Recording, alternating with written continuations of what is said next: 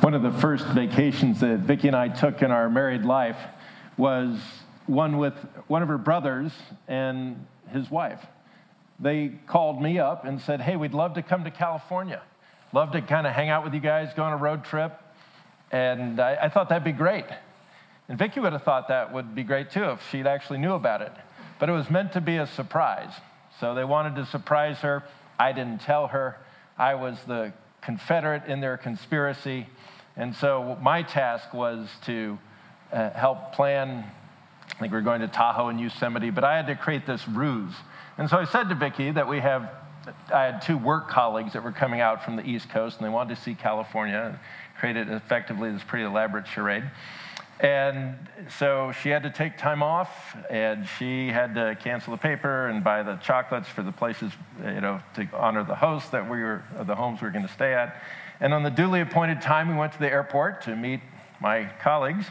Lo and behold, Vicki's brother and our sister-in-law popped out. She's like, typical Vicki, like, what are you doing here? This is such a coincidence. It's like, so the surprise was sprung, and we had a marvelous time. I'm thankful for that opportunity. I think of it both in terms of the anticipatory joy of being with her brother and sister-in-law and our sister-in-law, but also the preparation that was required to pull that off. I don't think I'd do the whole deception thing again, because there's something about a surprise that, almost feels unchristian if you go to some of the lengths that I've just described.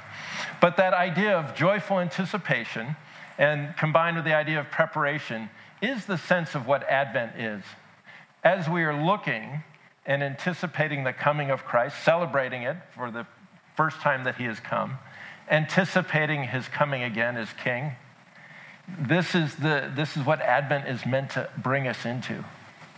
It's meant to be a time of reflection. It's meant to be a time of joyful anticipation.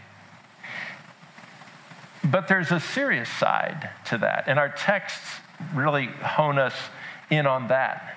I don't know if you've found some of the texts sort of jarring, but they're a lot about accountability. They're a lot about, hey, it's time to get right with God. This is Malachi, this is the Corinthians text, and this is certainly the gospel text, where Luke is introducing us to John the Baptist. And his message is anything but, hey, Advent's coming. His message is Jesus is coming, but sort of his winnowing fork is in his hand, and he is coming as judge. And so it's such a jarring change. Luke is writing in chapter 2 of the angels that appear to the shepherds, and they say, glory to God in the highest, and on earth peace to men on whom his favor rests. These are some of the phrases that we associate with Advent and with Christmas. We don't associate the phrases that we heard read by Cindy, that John speaks, you brood of vipers, who warned you to flee from the coming wrath? Maybe we should put that on a Christmas card, see what that does. But he wants us to really understand an essential part of what it means for the Lord to be coming and what it means for us. Because the text of Luke 3 is really John's first sermon, if you will, and it's a revival sermon. The scene is that people are streaming to the Jordan River to be baptized by John. There is a revival going on. And they are people that are in the power centers. They are people who are at the top of the food chain. They are tax collectors, and they're Roman soldiers. They're people with power, and with ability, and with means. And they're coming because they want to get right with God. It's not just them, it's the rulers. In other accounts, it's the rulers of the Israelites that are also coming. There's something going on here, and they want to be right with the Lord. So this is a revival, and John's first words are, you brood of vipers, who warned you to flee the coming wrath. And then he extends that to be very clear about what it means to come to the Lord. We don't come with just kind of a smile and not willing to do business. We come as people who've been so far apart from him for in the case here, for years. But even us as believers, we are aware of times and places and situations and zones that we find ourselves in that just are more distant than we would like them to be. And thankfully, the Lord isn't calling us a brood of vipers, but he is wanting us to be repentant. It is a time to reflect on the command that John gives those that are coming to him: produce fruits in keeping with repentance. It's a time to lay bare all the excuses that we use not to do so. John calls out the Israelites who are coming. He says, don't say that you can have Abraham as your God. God can make, children out of stones. Your pedigree isn't going to save you. So John is very much emphasizing what it means to be, John the Baptist, to be prepared to receive the Lord, to do business with him. It's interesting that there's something going on so that the tax collectors are asking, what do we have to do? So I hear you, John, what do I have to do to repent? And John says, okay, don't collect more than you're supposed to. There's a certain tax rate. You just collect that, no extras. The soldiers come and they ask, what should we do? And he says, don't use your power over those that are powerless. Don't press your advantage. There are legal things that a Roman soldier could do or require of a Jewish citizen. Stay with that. Don't use it as a practice of extortion. And so John is speaking very specifically into ways that their life can reflect repentance. It's interesting that the dialogue is between John and those that are in need of repentance.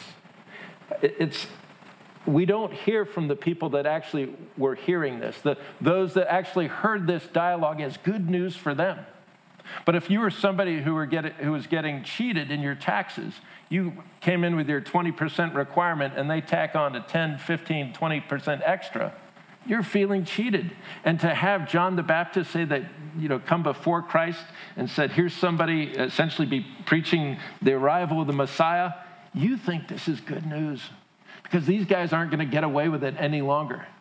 And if you've been oppressed by the Roman soldiery on a regular basis, and you're way past time of being tired of occupiers in your land, you think this is great news as well. And we can find, if we're honest, we can connect with that sense of when the Messiah comes, there is good news for each of us.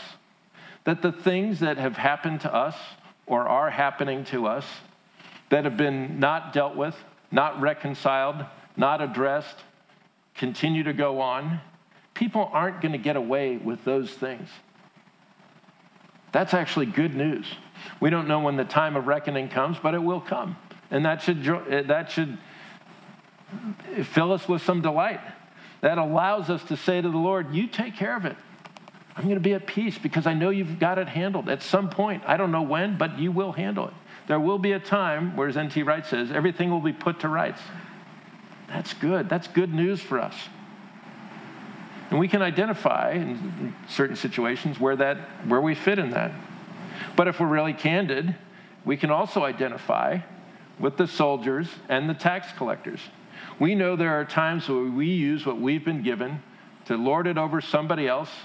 It may not be money, or it could be that. It may not be power, but it could be that. It could be our own mind, our own intellect. We think we're better than somebody for some reason. And we don't reflect the love of the Lord, but we reflect our agenda in some way. The fact is that this text today finds us as members of both groups.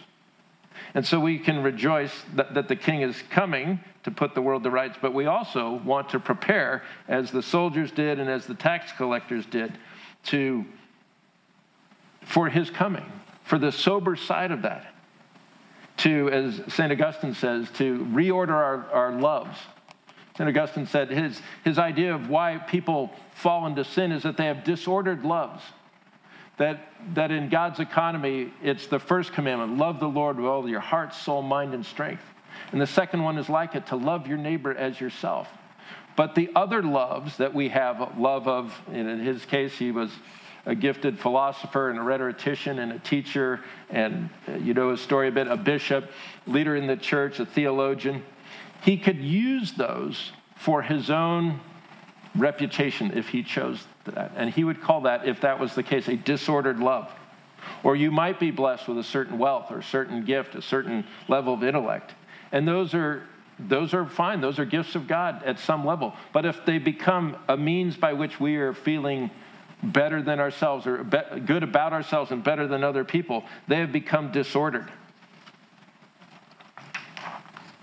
Tim Keller writes about this, and he says, as an example, he says, there's nothing wrong with loving your work, but if you love it more than your family, then your loves are out of order.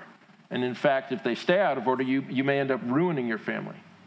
If you love making more money, if you love money more than you love justice, then you are liable to exploit your employees, again, because your loves are disordered. So there are a variety of ways that we let these things get disordered.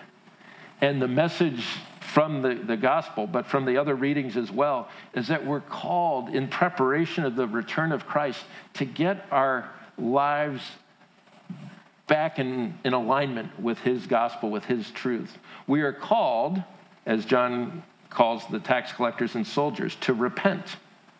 Now, we don't necessarily repent as we first did to receive the grace of God for salvation. But in order to stay connected, to have our loves ordered in the right way, there's a continual process of repenting, of turning away from what has become disordered and allow the Lord through his Spirit to reorder us. And when we repent, when we actually change our mind about things, and when we let that change our actions, then you will see it in that fruit that produces repentance, the fruit that John was talking about. The whole idea of this time is to think about, to use Advent in preparation for the Lord's return, to say, Lord, where do I need to repent? Where do I need to turn from affections that have grown too big? They've grown out of order. Sometimes we don't know it until things become actionable, until they become actually in front of us. I was thinking in my tech days, my early tech days, there wasn't a stock option in sight. I was too junior, the company was too big, you just didn't have any of that. But as I got more experience and I joined smaller companies who couldn't compensate beyond a certain level, they threw stock options. And I remember thinking, oh, this has huge potential. This is, what would I do with this? This became, I didn't have to worry about it until it was now in front of me. And now then the question became, well, Lord, how does this honor you? How do I make this not become about me? How do I not kind of use this as a little scorecard for my life, or just a broader smile in the next party that I go to because I've got options? There are all kinds of things that once they present themselves, that diploma that comes up, that promotion that comes up, that accolade that you receive, these now they have the potential of disordering our loves.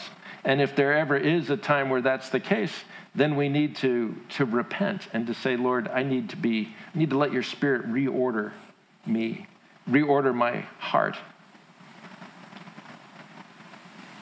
If you're not sure what they are or might be in your life, here's a little hint. Look at where you're getting angry or anxious. These can be helpful canaries in whatever coal mine you may find yourself in. But anger usually is a reaction to somebody who's trying to reorder my loves.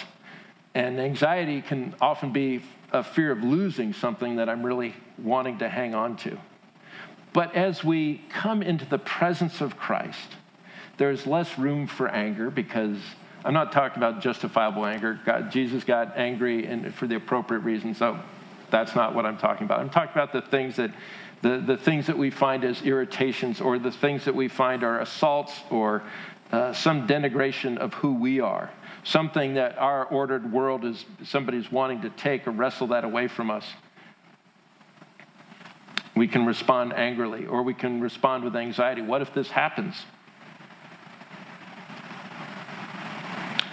To repent in this context is to say, Lord, I just want to draw closer to you, to realize that because of what you've done for me, what do I actually lack that you don't already have covered? What is my concern for the future that somehow I think I need to do it all myself without your help, or that you're not going to help me, or that you don't have a plan? It's hard trying to outthink God. Like, what if this happens and that doesn't happen? If I'm speaking a little autobiographically. I can get a little focused on things historically about, well, if this happens and I got to plan that. And as I've said in probably previous messages, that has a certain utility. It's just not super reflective of being a child of God. So anger and anxiety can be ways to just say, Lord, help me understand where I need to focus my attention during this time of Advent, where I need to repent. Remember that the closer we get to God, the more he'll reveal things. But we just got to come to him with honesty. Don't be afraid. Don't do a cursory, like, Lord, okay, I got 15 minutes of examination, hit me. And then if nothing happens, it's a patient walk with him. But don't be afraid to let him look behind the facade and say, this is what's going on. This is something that needs attention. I was just thinking about this. The term Potemkin village is in our lexicon these days. It actually comes from somewhat, depending on what historian you're looking at, but either a legend or a fact. One of Catherine the Great's ministers of Russia, minister in the late 18th century, was a guy named Grigory Potemkin. And she was wanting to take a 6-month tour to look at her new acquisition, what we call Crimea today. And he arranged the whole thing. But he didn't want her to see these poor, run-down, dilapidated, empty villages that were torn by strife and everything else. And so he essentially created mobile villages, facades that were brightly painted and put up and could easily be assembled along the riverbank so that as her barge passed by, she could see how wonderful it looked. And then if she stopped, then he would flood it with friendly villagers who were also fairly mobile, and she would have this wonderful image of what her realm looked like. And then, when she went back to the barge or what have you, they'd pack up everything and move down to the next location. This has become a term to use for something that is not real, something that appears real on the outside, but you don't have to look very far behind to see that there's something that isn't being addressed.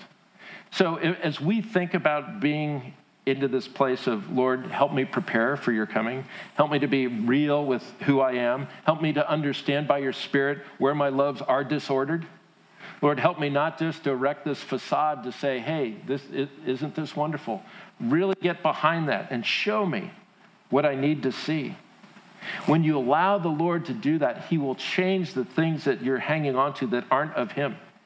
Luke, later on, we've been in Luke 3, but in chapter 18, he talks about a chief tax collector, somebody who gets this message, somebody who wants to see Jesus. Zacchaeus gets up in a tree, and the presence of the Lord and the regard of the Lord and the invitation of the Lord that says, I want to stay in your house.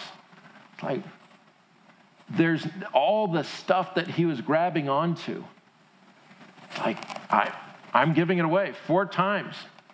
If I've defrauded anybody, and Jesus says, today salvation has come to this house. Zacchaeus is repenting with his actions. His repentance is known by his actions, and his actions are prompted by the presence of God. And so, in this Advent, let us embrace the call to repent of things that are disordered. Let us find the rest that comes from that.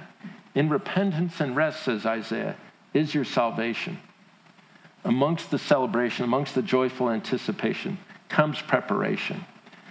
And that is just letting go of the things that do hinder us and the things that do slow us down and the things that prevent us from understanding his true love. May this Advent be a particularly special one of drawing closer to the Lord. Amen. Thanks for being with us online in the Sermon Podcast. To find out more about Holy Trinity Silicon Valley, head to www.holytrinitysv.org.